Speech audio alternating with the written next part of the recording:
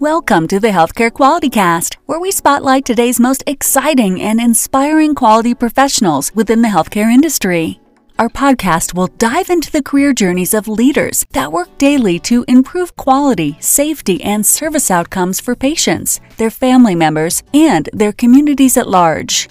Our mission is to provide motivation and direction to our listeners, encouraging you all to continue your efforts in improving the overall quality of healthcare. And now, your host, Jarvis Gray. Hello, quality people, healthcare leaders, and everyone in between. I'm your host, Jarvis Gray, and welcome to episode number 65 of the Healthcare Quality Cast, powered by the Quality Coaching Company. And I am jumping right in with my introduction because the industry accolades and contributions of today's guest can probably fill up half of this episode alone. My guest today, Dr. Vanila Singh, served as both the Chief Medical Officer for the U.S. Department of Health and Human Services and as the Acting Regional Director of Region 9 under the Office of the Assistant Secretary for Health. And just in case you're not familiar, this is a position that reports directly to the presidential appointees, and candidates in these roles have to top the charts for the executive core qualifications listed in the areas of leading change, leading people, being results-driven, their business acumen, and ability to build coalitions. During her time in office at HHS, Dr. Singh helped to launch the National Pain Strategy aimed at combating the opioid epidemic by serving as chairperson of the Pain Management Best Practices Interagency Task Force that launched as part of the 2016 Comprehensive Addiction and Recovery Act. Today, she is currently on faculty at Stanford University, where she serves as Clinical Associate Professor of Anesthesiology, Pain, and Perioperative Medicine, and is a teaching mentor at the Walter Reed National Military Medical Center. Here in episode number 65, Dr. Singh starts our show with a leadership mindset of keeping clarity and cutting out the noise. Dr. Singh shares her impressive background with us, and quality people, let's just say that she's our first podcast guest with her very own Wikipedia page. Dr. Singh shares her best moment of failure that literally hinges on an act of Congress and how perseverance drove her and her team to success. She teaches us how she builds close team connections by focusing on the human side of leadership. Dr. Singh gives us thoughtful reflections on what it takes to develop personally as a leader. She shares her best aha moment that works to achieve balance between her personal and professional lives. She tells us what she's excited about around the future of healthcare and public health. And Dr. Singh gives us her best career advice, encouraging us to stay at it and to be great. Dr. Singh, it is easy to be impressed by you and the amazing path that you've blazed, but I have to confess that it's also the little details like your involvement with the Boys and Girls Club that stands out to me because I am a product of that program. It's the support for STEM activities and initiatives that stand out to me because I am an engineer, and it's your passion that I saw from watching your videos for advancing patient-centered care and improving health outcomes that drew me in to work up the nerves to invite you on this podcast, and then you enthusiastically said yes. And for that, I thank you and I salute you. Quality people, please use this episode as an opportunity first to welcome Dr. Singh as a new alum to our growing roster of impressive guests, and secondly, as a nudge to start learning the industry leaders throughout the government that work daily to improve healthcare through policy, influence, and thought leadership. I look forward to your feedback on today's episode via our LinkedIn group, and please be sure to drop us a rating and review on iTunes. Have a safe and productive week, everyone, and we'll see you back next week when we drop our first ever two-part episode. All right, thank you for joining in on another episode of the Healthcare Quality Cast. And today I'm here with a wonderful, amazing guest. I'm very proud and honored to have you join the show, Dr. Vanila Singh. Dr. Singh, are you ready to share with some quality people? Absolutely. I'm so happy to be here today, and thank you for the invite. Wonderful. Well, thank you. I will honestly say, Dr. Singh, to date on this podcast, we have not had any leaders who have literally led trillion-dollar organizations. So you are really setting a new bar for us. So I thank you so much for coming on. But Dr. Singh, we love to start every episode with getting our positive affirmations going, some positive momentum. So I would love if you could, for the first question, just share with us your favorite leadership quote or leadership mindset, but also share with us why it appeals to you and how do you apply it on a daily basis. Certainly. So just to step back, I think being a physician for so many years, you do have and develop leadership qualities, even when you're not aware. When you make decisions, you have to be decisive. You have to weigh risks and benefits and take a leap of faith with really important things in front of you. Then translate that to being in the public health arena where I served as chief medical officer. And in that regard, it was from a higher 40,000-foot view, making decisions that would ultimately, hopefully, translate to patients and better outcomes. And I think what really matters is that keeping that clarity is very important in terms of leadership, because you can cut out the noise. And the noise, it can be distracting. It can actually make your day and your perspective change. So having the clarity, to me, helps me be a better leader, whether it's in the trenches or leading a large organization. Well, and that is, I think, really solid, really wonderful feedback, especially now. We're obviously taping this at the time of a brand new pandemic, and there's a lot of noise out there. So I hope that's going to be a really good takeaway for our leaders when they get this episode. It's just the opportunity to cut out the noise and stay clear on your focus. So thank you for that. And Dr. Singh, I would love to get into your background. Just again, with our audience who are going to plug in with this episode, you kind of started to touch on it. Former chief medical officer. I would let you kind of dig in and share with us kind of some of the background there, if you're okay with it, and currently a professor at Stanford. So Dr. Singh, I would love if you could share with us really quickly just your current role, some of your past professional backgrounds and experience, and share with us absolutely what led you into this career path, and how did it all kind of start and come together for you? Thank you, Jarvis. Yeah, it's always, giving an opportunity to talk about oneself, it's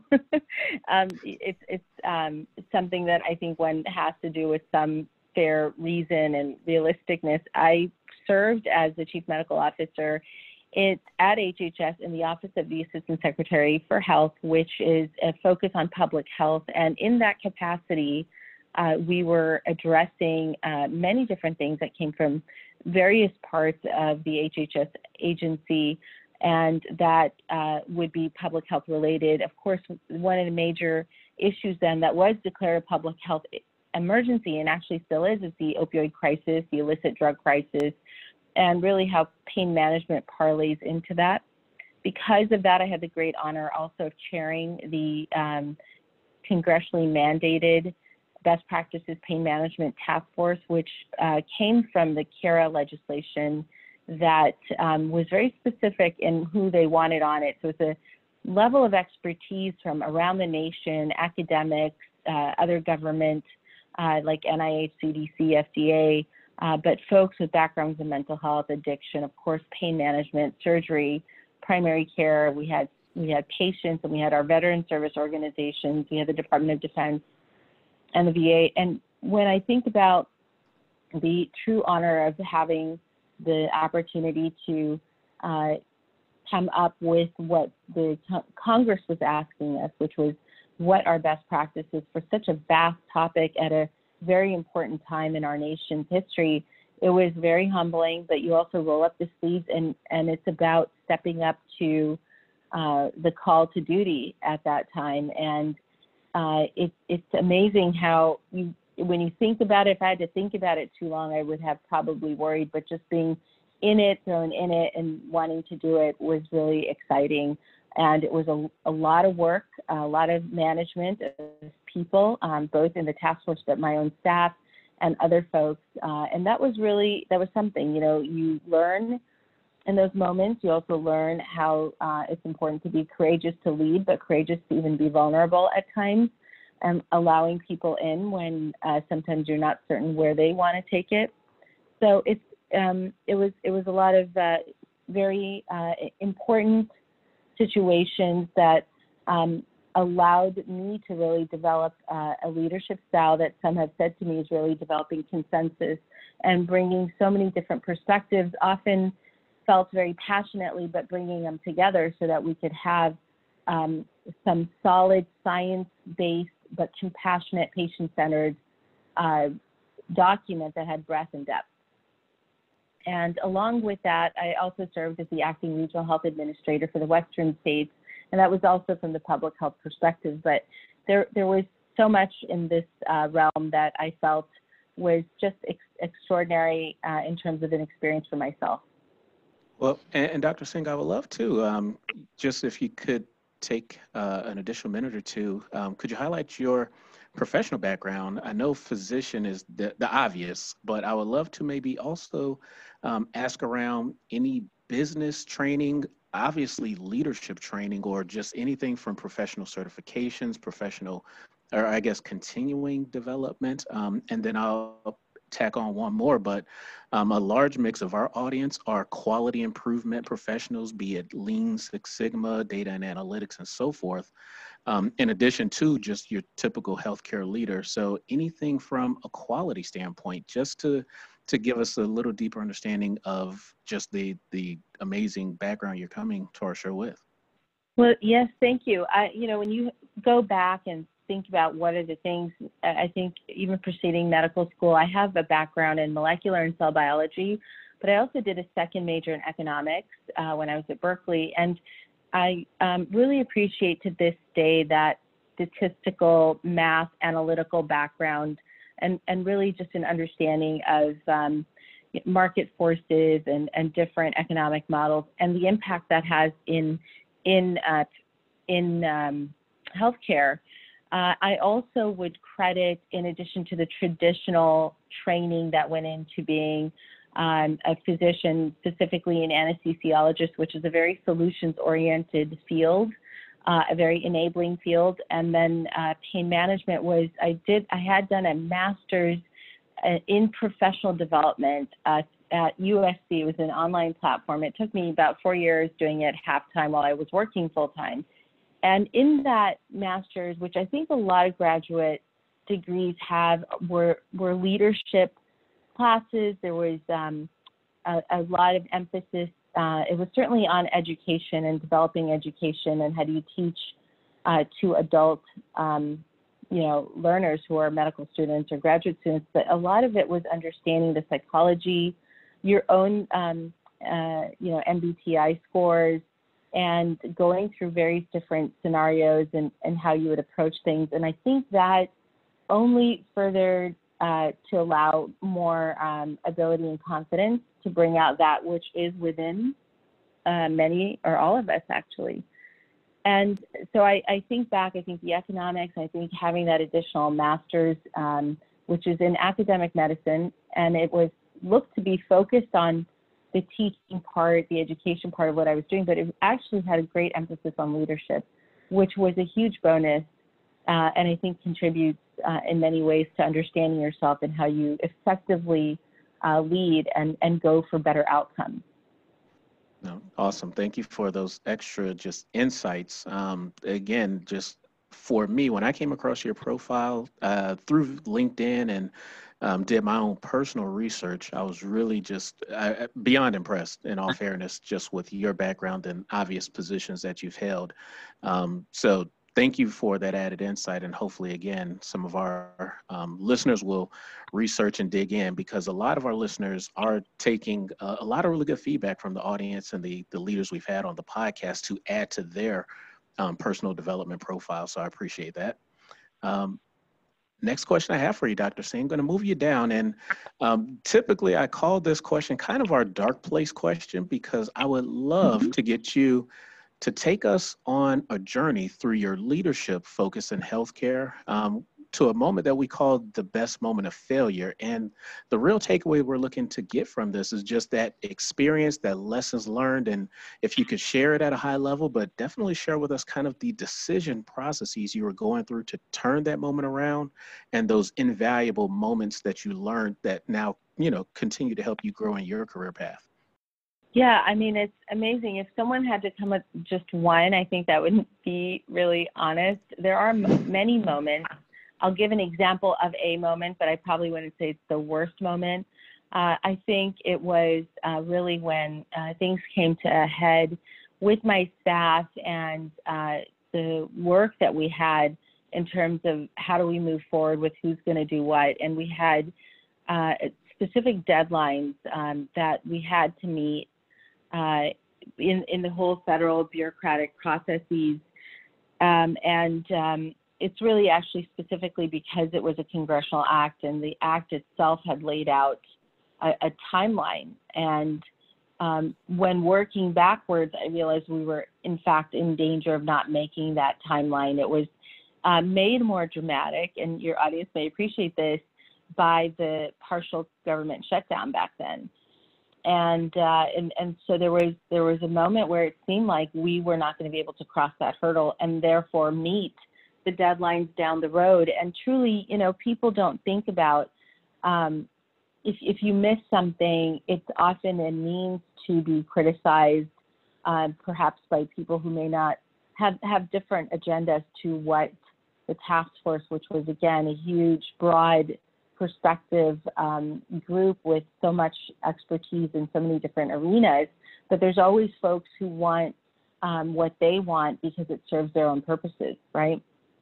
And what we were trying to do is really do and meet all the overt criteria so that the amazing work that was coming out of the task force, and it was clear to us it was special because of the feedback we were getting from so many medical and professional organizations, that we really wanted to see it through. And there was this moment when I would say I was very concerned for about 24 to 48 hours that we were not going to be able to move forward by, getting something posted by a certain time, so that 3 months down the road, we had met the 90-day posting time period that was required for public comments. And I was very concerned. And, and I will say this, perseverance, even to the point where you may perhaps, annoy a few people in the process, but that translated to someone making an extra effort and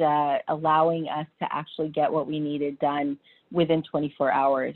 We thought it was not possible, but I kept making phone calls and was able to get through to somebody who was sympathetic and figured out a way that we could do it.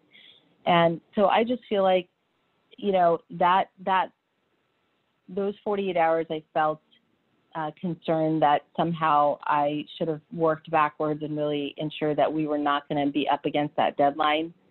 And I think rather than put energy into what should have been, it's really switching the energy to what needs to be. And that was a learning lesson for me. It did turn out right. We really didn't have a choice, but there was time there where I felt I really should have just had my eye on the ball on that. And, I'm happy to say that it turned out okay, but for 48 hours, I was certain it hadn't. Well, no, I appreciate that. And let me ask you this kind of a tag-on question, Dr. Singh, but I was recently just talking with a healthcare leader about the need to kind of build agility into our decision-making processes as healthcare leaders. Just curious, maybe from your point of view, given that scenario, but have you ever had an instance where you found that the team you were working with or the system you were working with actually had a really good agility that allowed you to assess the situation and make some kind of on-the-call decisions, and it worked out? Do you have any kind of best practice examples around that? Oh, yeah. I think those are the most important times when you have, you can have a plan and an expectation how things would go, but it's usually things that don't work right and go along that plan that are really the challenges that we face. And I think your audience will appreciate that it's how you rise to those challenges that make a difference in outcomes, and no matter what the outcomes are, whether they're clinical or they're at a policy level, and so forth. I would say that there was many a time when I had come up with a situation where in normal business hours, we could never have gotten the work done. And so I had a time where 3 very reliable people were willing to go above and beyond and literally to get the work done, to be willing to on the spot make the decision that we were just going to work until the wee hours of the morning, until really, dawn. That type of situation has happened many times, and those are decisions on the go. People have other duties and jobs and responsibilities, but when you can foresee the situation and you know that you have to act, I think those are the times that you can really distinguish who's vested and who isn't. And it also helps to identify and know who those people are who are willing to step up to the plate, who showcase reliability. And having a 29-person task force is almost unwieldy. And that was almost the minimum amount we could have to meet congressional requirements. But what was really key were some key people who are just willing to go and do the research and help you out and call you up or pick up the phone when you need it, and allow for that kind of on-the-fly moment where a situation's developing and you can make the decision at the time because you have these folks who are willing to help you get more information or whatever it might be. But I think those are key moments. Those are actually what are often the deciding factors, amongst other factors, to success or maybe not so successful. Oh, absolutely, and I agree. I couldn't even start to imagine what a real life situation room looks like in your world. So thank you just again for kind of. The operating room, I mean, some of the best examples are really when you're in the operating room. And I always say that it's not about just being in the operating room. It's that it's a great example of what you really have to translate to real life, and there are many times in the operating room where you are at a critical point. You have to make a decision on which way you want to go, because these are often unexpected cases, right, where something turns bad. It could be that there was it's a trauma or an unexpected issue in the patient that was subclinical and not diagnosed. How is your decision making, and are you flexible? Do you see any opportunity? Opportunity doesn't just mean that you're taking advantage of a situation. You see an opportunity to improve a situation, and being able to be nimble and flexible. I think it's so important. And that's where rigidity can come in the way. Routine is so important, but you have to be able to leave that routine as situations call. And we're, just like you said, in the moment right now where we're witnessing a major public health pandemic, and people have to know that the folks, the leaders in this realm, who, by the way, are the ones I was working with, how they're addressing this when it's a fluid situation is really going to be reflected in their leadership style, to not stay stubborn with something that you wanted to believe from day one, but rather being fluid and able to change as the situation may emerge, as the data may change, as different stories, as we see the virus emerge. I think that's a sign of leadership. If everyone was rigid and routines right now, we would, of course, not be able to beat this. But it's about being fluid. And I again appreciate that entire soundbite. That was essentially the situation with the leader that I was having a conversation with that brought that question to mind to ask you, was with how we were responding here with a team that I'm working with in Atlanta. So that was an amazing, just extra soundbite. I appreciate that. That's good. Going to move you to the next question, Dr. Singh, because again, this is now a chance where I'll try to turn the rest of our conversation into a very productive one after we get the dark moment question out the way. But would love, Dr. Singh, if you could give our audience, our quality people, that tip or tool or a tactic that you found works really well for building intimate connections within your teams. But share with us what it is and how do you apply it? Well, I think the key is understanding not only your team's strengths and what weaknesses, but your own. And then, the human part of it, I mean, with my staff or, any of the folks you work with, whether it's over at government, I think the key is just to understand what their capabilities are. And that varies from people. Also, their own motivation varies. And like I said, there are some folks who are like born with this quality to be able to step up to the plate and, come through on things. They're there before you ask for it. those are amazing folks. I had one such person on my team at HHS, and she was phenomenal and humble and understated and kind of funny, actually, had a dry sense of humor. But I picked up that trait in her right away, that she would come through when I needed her to, and she would offer her own experience being at HHS for so many years. And then the other person who I was heavily reliant on was very protective and understood that somebody like me who wants to move the ball and is solutions oriented and is, more important than that, patient oriented. She also knew that it was important that she kind of, if you will, protect me and ensure that, some of the culture that exists at all large institutions wasn't going to chew me up right away or wouldn't ever chew me up. And I will say that I learned that I had to give my full trust to her. And once she knew that I did that, there was like no going back, because I knew that was something that mattered to her. So it's really engaging and understanding. My other one that I mentioned, she was professional but brilliant and would step up and would stay late and do what she needed to do to get the right work done. But she wasn't, her strength wasn't chatting about gossip or anything. The other person's strength was really about, do you trust me? And then she just went to that.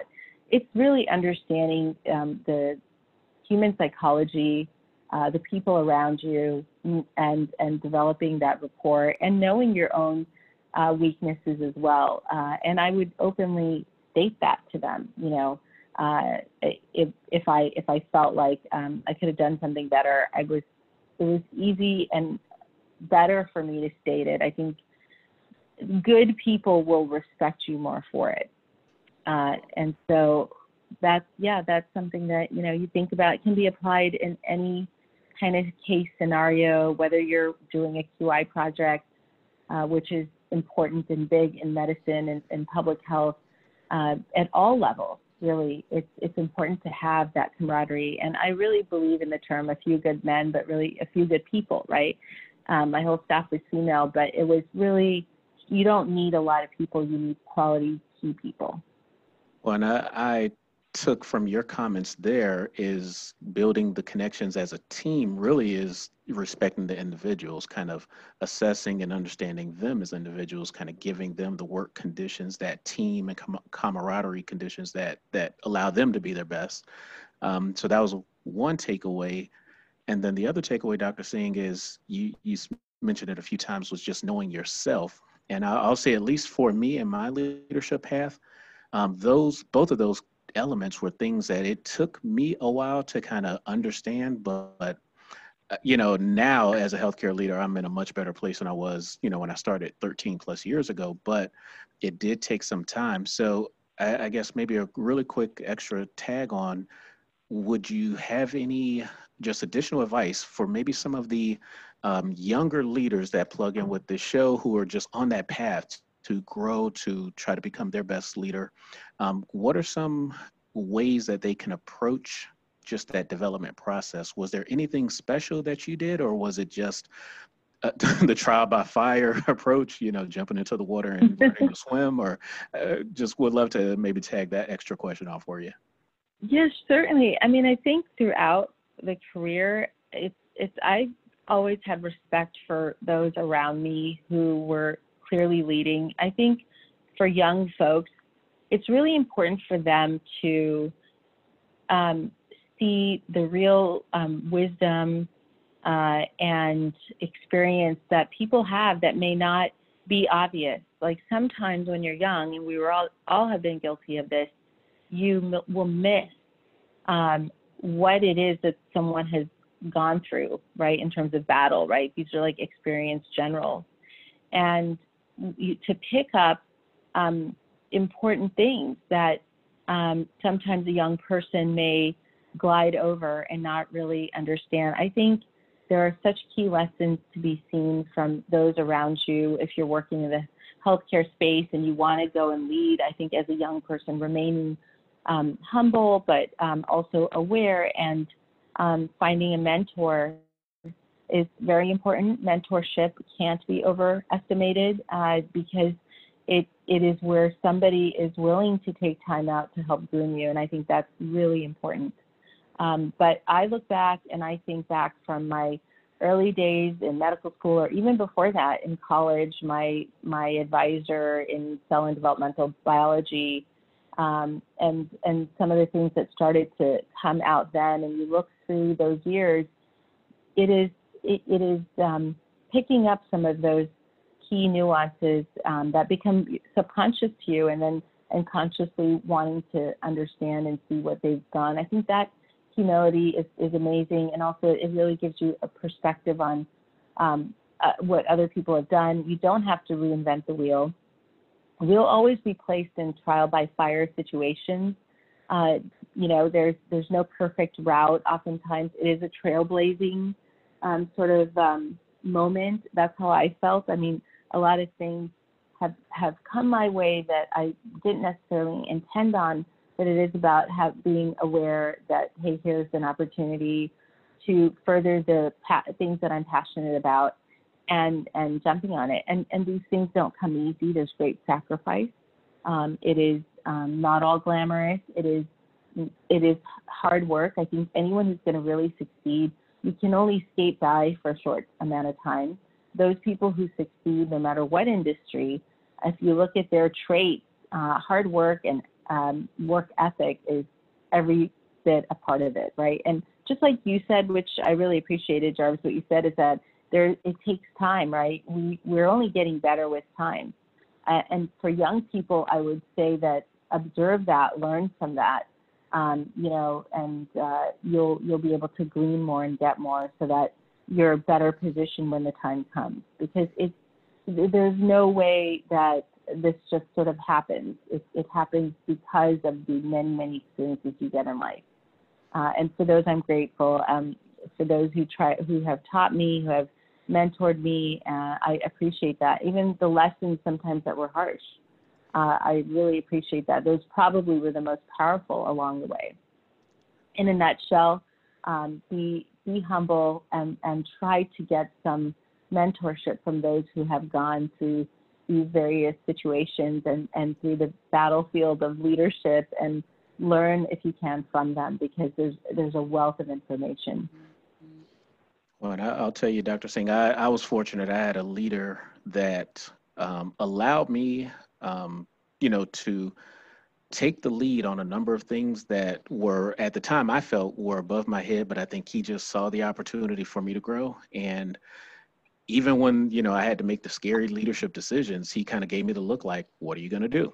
And so that was kind of my approach, but it was kind of a guided trial by fire approach. But nonetheless, that was my experience. So appreciate just, again, that extra tag on there. I'd love to move you to the next question, and would love for you to share with us, Dr. Singh, one of the best aha moments that you've had as a healthcare leader. But again, maybe share with us the moment. How did that idea strike you? And definitely share if you were able to turn it into a personal or professional success. Certainly, yeah. So if I understand correctly, just taking the moment of being a healthcare leader and how that's translated to professional and personal success, right? Yes, I would say that in situations like this, I would say you do become a better version of yourself. The professionalism to translate that even into regular life is important, because it keeps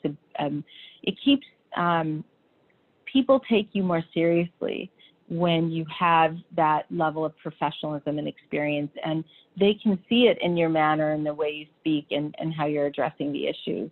That is something that definitely translates to professional success. The patients or my colleagues in medicine, leaders in medicine, I speak at many different, conferences and gatherings, and I think that it comes through because you have gone through this and you can speak more confidently with more definition. That is something that you can't rehearse. I think there are people who may try to be that, but it is clear to people when you are the real deal. And so that really ends up, I think, making you just a better version of yourself. As someone put it to me when I came back to Stanford at the School of Medicine. He is a wonderful administrative assistant, very bright young man, probably in his 20s. And I had worked with him, and the first thing he said to me was, how he noted those differences. And things like that, I think that is something I subscribe to. In the personal life, it's a challenge when you're in the midst of it, especially when you're leading and you have a major issue. So then the issue was the opioid crisis and the task force. Right now, I know that our leaders there who are working in the same office I was on the COVID virus, this is a challenge, and it stresses probably the personal relationships right about now. But you come out, if you can keep your personal relationships engaged. For me, it was my children being engaged in it, sharing the process. I think it's a win for everybody. They all enjoy it, they understand it, they appreciate it. You let them into the window a bit. And then when you come out, I think it just, in general, can make you better. But that's always a tough call, always to have a balanced life. I mean, there's going to be tougher, more time invested in the healthcare leadership moments. And then there's going to be times that you can smartly organize and ensure that you're keeping your life balanced. Perfect. And I'm really intrigued to pick your thoughts on this next question, Dr. Singh. And if it's okay, I'd like to maybe tweak it just a small bit even before I deliver it to you. But I would love to ask, what are some of the upcoming changes across the healthcare industry? And if you're okay with it, maybe even kind of connected to the public health industry, given your background in both worlds. But we'd love to understand, what are current changes across public health and healthcare that you're excited about right now? And what role do you see quality improvement and healthcare leaders playing to promote and support its longevity? Yeah, well, that's a super question. I was thinking about that. And I think one of the things that I'm excited about that is being demonstrated as we speak, but something that was also emphasized in my time there with the work I did was really a public-private partnership. I think healthcare and public health in general does great when you have all players and all have a role.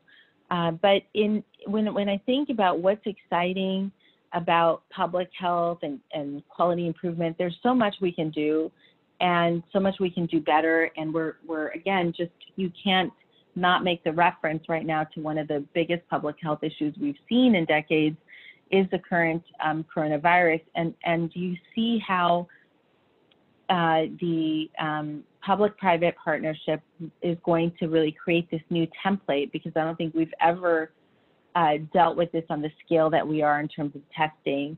And how does that go together? Also, the consideration of treatments that are immediately have immediate consequence to public health. So vaccinations are one where they both can affect the individual health, and it's clearly a necessity for public health. And I think the various different clinical trials and the exciting, innovative ways that we are seeing that the government, the public, and our private sector is working together to reach that common goal is really important. And quality improvement is another great way that will happen. I think this is maybe an example in some ways of quality improvement. If we can figure out a template where when the time comes, and it's often unexpected, right, that we come together, I think that makes it very exciting to get into both the healthcare field, but specifically public health fields, to have someone who has an understanding of the trenches, in the clinical trenches, or specifically infectious disease or virology, or let's say it's related to illicit drugs or mental health. I'm trying to think of some of our bigger public health issues, those various areas, but also having the out-of-the-box thinking and partnership and knowing where the policy can be translated to the person through the private sector. So I think that's like a really huge quality improvement template. I didn't even know I was going to go there, actually, but you can't help but think about what's happening in real time around us. And I think it's really exciting because it shows that we're pulling together, and there's really no other way to do it. I've never believed in the, top down. I think it's got to be really all together to address these things better and more effectively than we certainly have in the past. And I'll add on, one of the things I was just reading a few days ago in some very strong healthcare markets across the country, some of the larger healthcare organizations are starting to create local alliances to pull together to at least address the current COVID-19 scare. And I thought that was really, really intriguing. So I'm just curious, maybe whether it's from your past experience with HHS or just even your current view of the healthcare industry, do you see, given the current world we're in, more alliance type models starting to come together or anything of that? Is that something that could be a possible blip on the radar for the near future? I absolutely believe that. One of the things that I found was really interesting at HHS was that people, when they would want to meet, they obviously, industry, when they would want to meet, had, of course, their agenda, which is the, company that was coming forth. But many of them would come forth to say, hey, you guys have noted this as a gap or a need, and by the way, we can fill that, and here's how. And I think when you're in the space of public health and you're a leader there, and you are, and you know the science and you understand it, you can also discern those who are authentically there to try and help fulfill that gap. And it was amazing to me just how interesting the thinking and innovation was when you just think about the whole opioid crisis, from folks who are coming up with means to test other illicit drugs and do it quicker and cheaper, to those who were coming up with bottles that would dispense pills at a certain given time and use technology in an app, to so many different realms. It was just fascinating. The biopharma industry or the medical device industry, and just hearing it and seeing it. When this is an opportunity, but they're already in the space, and here's where they can potentially shine and be a part of the solution. That I really liked. And I think that of course, you have to be balanced and not think of a single business entity, but rather these are the gaps that we see. And this is actually, now there's hope that there are folks in this space who want to be there and shine. And I think that that's what we're seeing now too. Some of the companies that are involved in the development of the vaccine are ones that were already in the space. Some were already looking at the SARS potential vaccine back in the day. So they have the technological know-how, the scientific know-how, and they're coming forth and they're trying to work along with the government. I just think those alliances are going to be a big deal. And just like you said, I don't think it's like the federal government and them only. I think it's local governments, state governments, and their particular needs. Since we're a hugely diverse country in the sense, even from state to state, the needs are different, the infrastructure is different, the support is different, the health systems are different. So what works for one city may not necessarily work for another, but that there are people who will be able to be more specific to that city, I think is great. Wonderful. And maybe, so the next official question, but kind of plays into that same thought. So it's a great segue. Is there anything from your point of view that the healthcare industry and or the public health environment can do to become a more attractive place for talented healthcare leaders, quality improvement professionals to either want to jump in and start and grow their career, or for those of us who are here to know that the industry is changing and just to stay and maintain and take advantage and help push things forward? Absolutely. I think the exciting thing about the healthcare industry in general is that it is scientific, it's analytic, it's data driven, but it's compassionate and it's noble and has to remain so that way. And you sort of get that satisfaction out of all that. And it is always important. And it's at times like these that you realize, hey, our frontline doctors and nurses and stuff, this is, crucial that they're there. But Our public health leaders are the ones who have to notice the trends and patterns and make adjustments based on that. In any manner, I would say that when I was talking about the drug crisis epidemic, in terms of where the resources need to go or where we need to focus, but you can clearly see that, that applies to so many different realms. And for those who are in their early careers, I would absolutely encourage different, ongoing degrees in medicine, and then certainly masters help accentuate that, or just going down the masters in public health, PhDs. All of it is important, plays a vital role.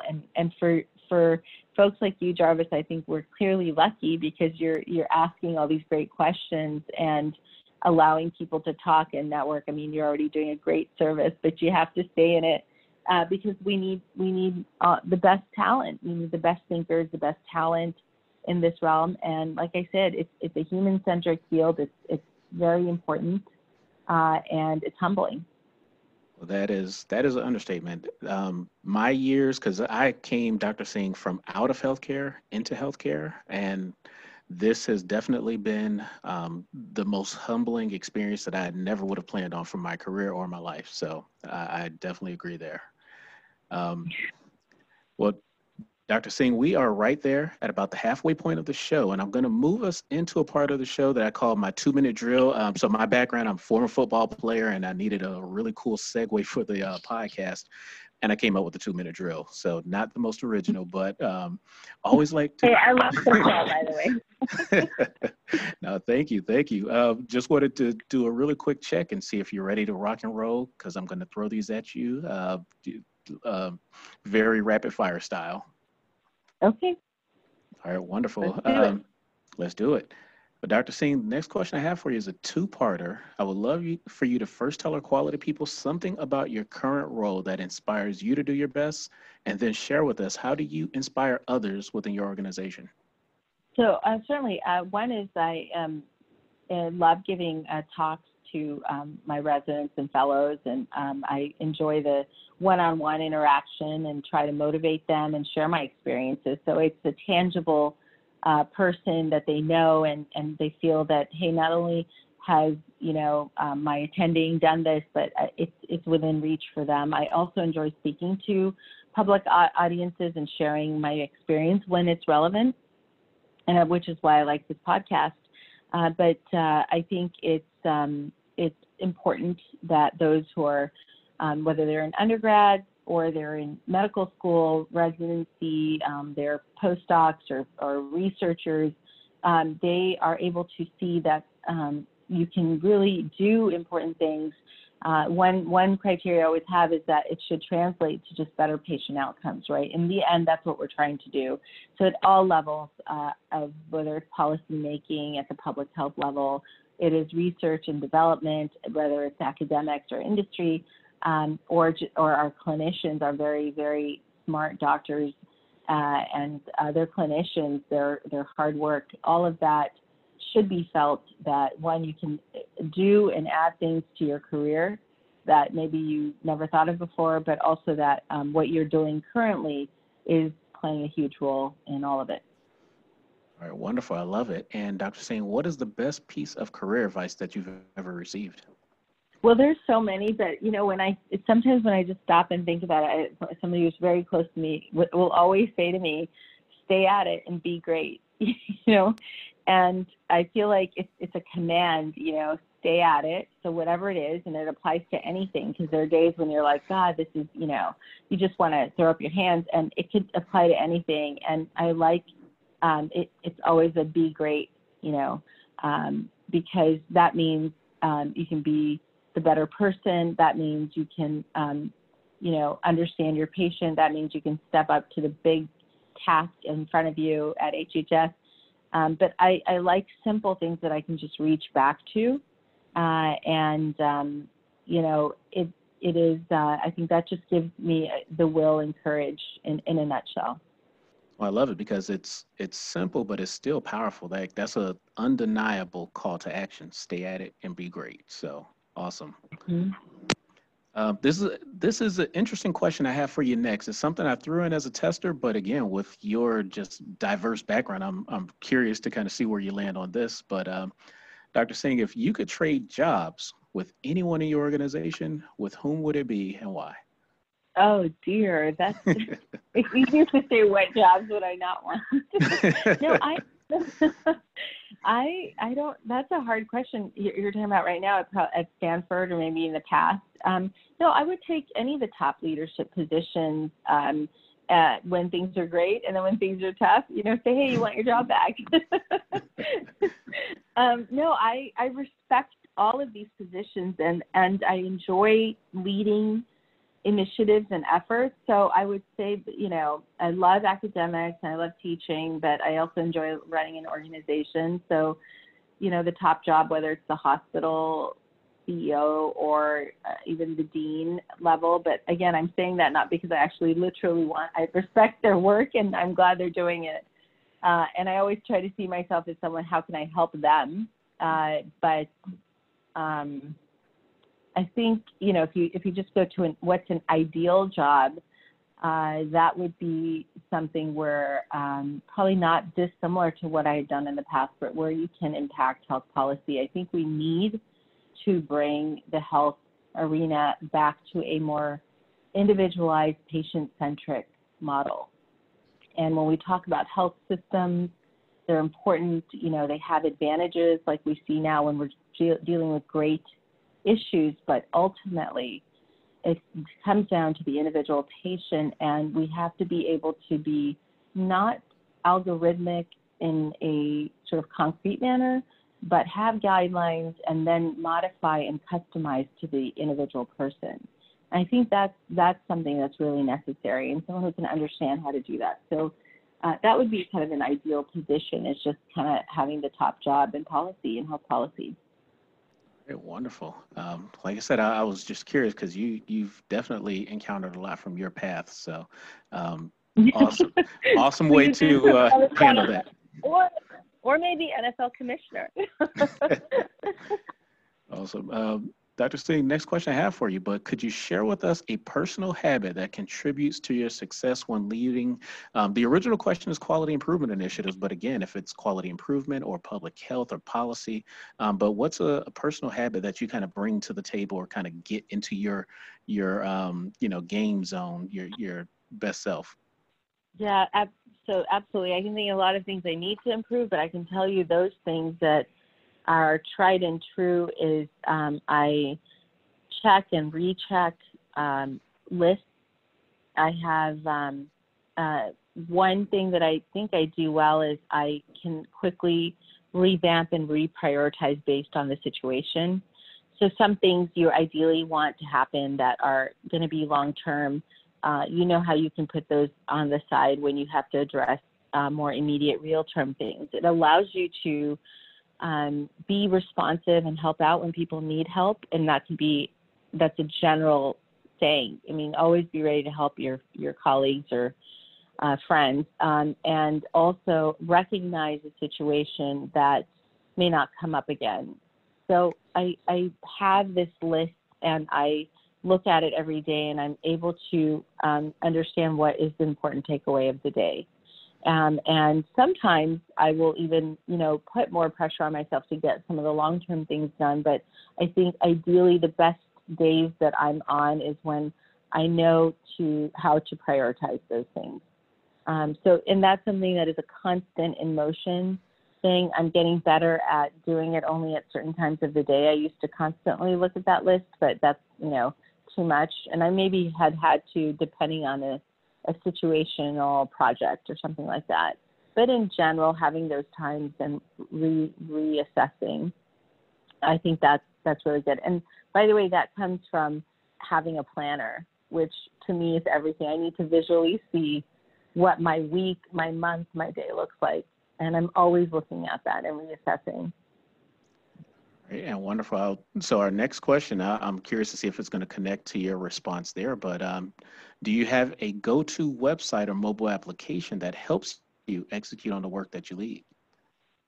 Well, that's a really good question. I've used a couple of different applications.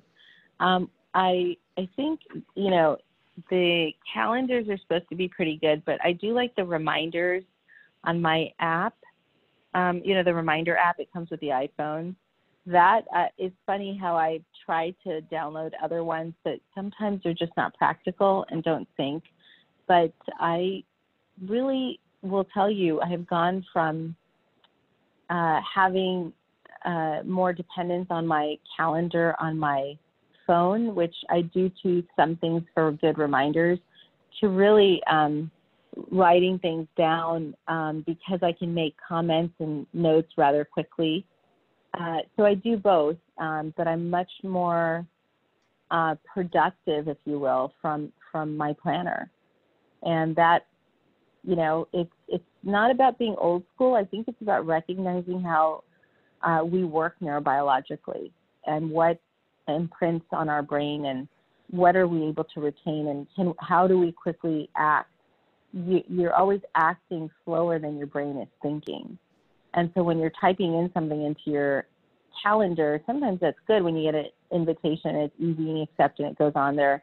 But truly, there's a lot of thoughts that go in with a potential upcoming meeting or something that you've put on there. And I think just being able to quickly, rapidly just identify that allows you to be a lot more productive.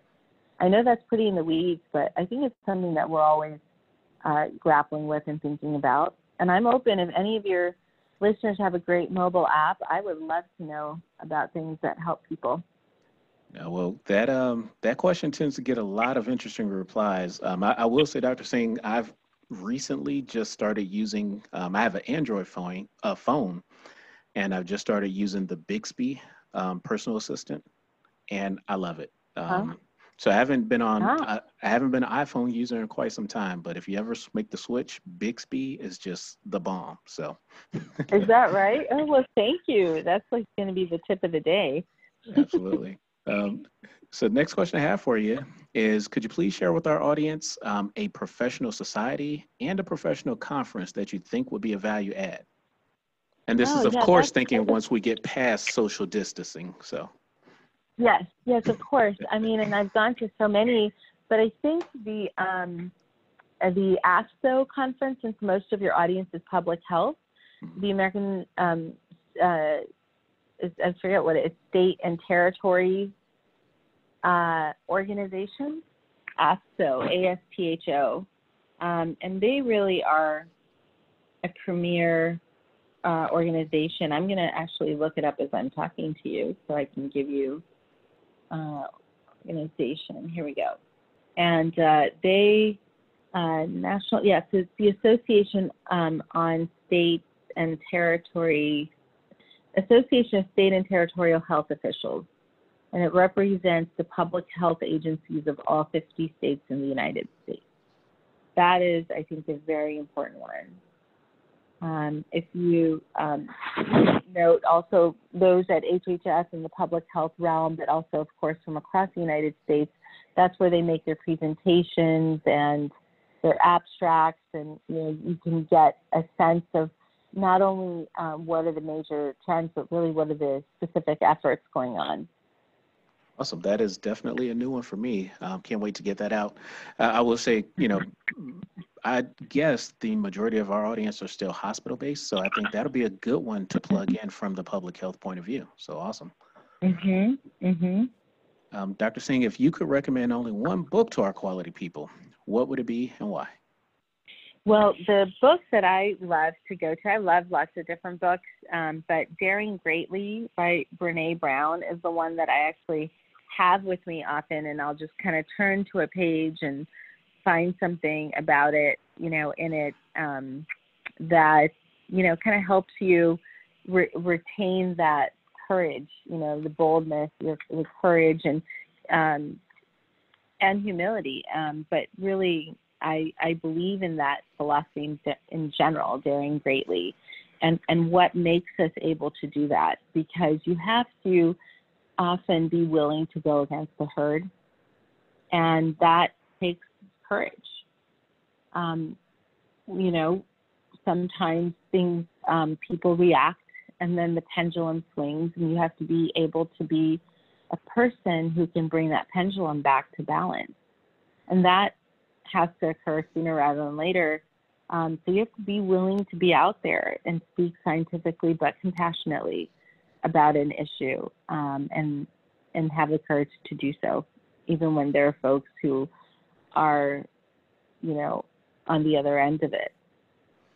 Well, and Dr. Singh, if it's okay to pay you a compliment. Again, I try to research as many of my guests in advance, and I had a chance to watch a few of your videos through YouTube on different speeches and things you've given.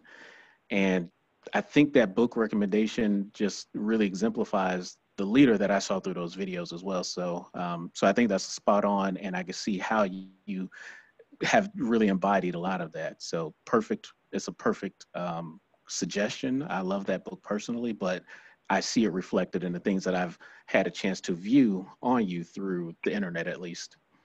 Well, thank you. That is very nice of you. Very kind. Thank you. My pleasure. And Dr. Singh, we were right there at our very last question, but this is kind of a personal favorite because I am now going to try to get you to reflect on your past while you look forward to your future. So let's say that you have an opportunity to send yourself one text message to yourself 10 years in the future and one text message to yourself 10 years in the past. Take a second to think about it, but what would you communicate in each one of those messages? Okay, so I had this plan, but I kind of already said it, but I'll just tell you what I be the real deal. That's what I would send both ways. Nice. Well, it constantly kind of gets updated as you continue to learn and grow. So I'll allow it. It works both ways. And not to forget it, right? Because sometimes some actions you feel you may have to take, but you should always just be true to who you are and be true to what you are doing. Be the expert. You don't have to look like the expert, just be the expert. And then everything else follows. Make it a point to be the balanced one with integrity. Then that follows, even when sometimes it seems like it's not advantageous to, say scientific or whatever it is, whatever the pressure may be, avoid it and stay real and true to yourself. I think the things that we're looking for in life that give us satisfaction in our professional, personal space come with that. And there's no shortcut to it. Even if you think you're getting a shortcut, that usually comes back to bite you. So it's an important thing to be reminded. And that's what I would keep saying to myself, because it then tells me why I am where I am, and stay on it. It's wonderful, wonderful advice. And Dr. Singh, again, I appreciate just all your words of wisdom in our time today. I appreciate you for just blessing this podcast with all of your experience and knowledge. We'll go ahead and to move us into kind of our wrap-up piece. But before I end this call with you, Dr. Singh, I'd love for you to give our audience that parting piece of advice. Share with us the best way to follow or connect with you through social media, and then we'll officially sign off. Certainly. So I'm on Twitter at Vanila Singh, and I'm on LinkedIn, Vanila Singh also. And I have a website that finally got up. I had one before, and I'd taken that down while I was in the government. And so this one has some stuff that I've been involved in, and we'll be updating some of the other efforts. But certainly would love folks to reach out. And you can direct message me on any of the social mediums. And I think there'll be a place to reach out on the website too. All right, wonderful. And would it give information about upcoming speaking engagements, since you do a bit of public speaking? Absolutely. You know what, though? All of them have been canceled. So I had many. True. I literally was doing like one grand rounds. I was speaking at the American Society of Interventional Pain Physicians on their in their general session on best practices for the nation, and I was also doing a substance abuse panel. I was speaking here at Stanford. We were having folks come from around the world on our ultrasonography and interventional procedures, and my colleague is organizing it. So I agreed to be the keynote there, and then that is also canceled. And then the California Society of Anesthesia had asked me to also present the best practices there. And so all of them in a row were canceled. So it's interesting. That's why, there's also some downtime, but I will keep that updated. I in fact think I just learned yesterday that my May conference, we're having the American Association of Chronic Integrative Pain Management, the nonprofit group that I sit on the board of. They were having their policy congress in Kansas in May. That's canceled. I was just going to speak there. So I would love to come on and share some of that stuff at some point if you'll have me back, Jarvis, because I have a feeling we have a lot more we can talk about.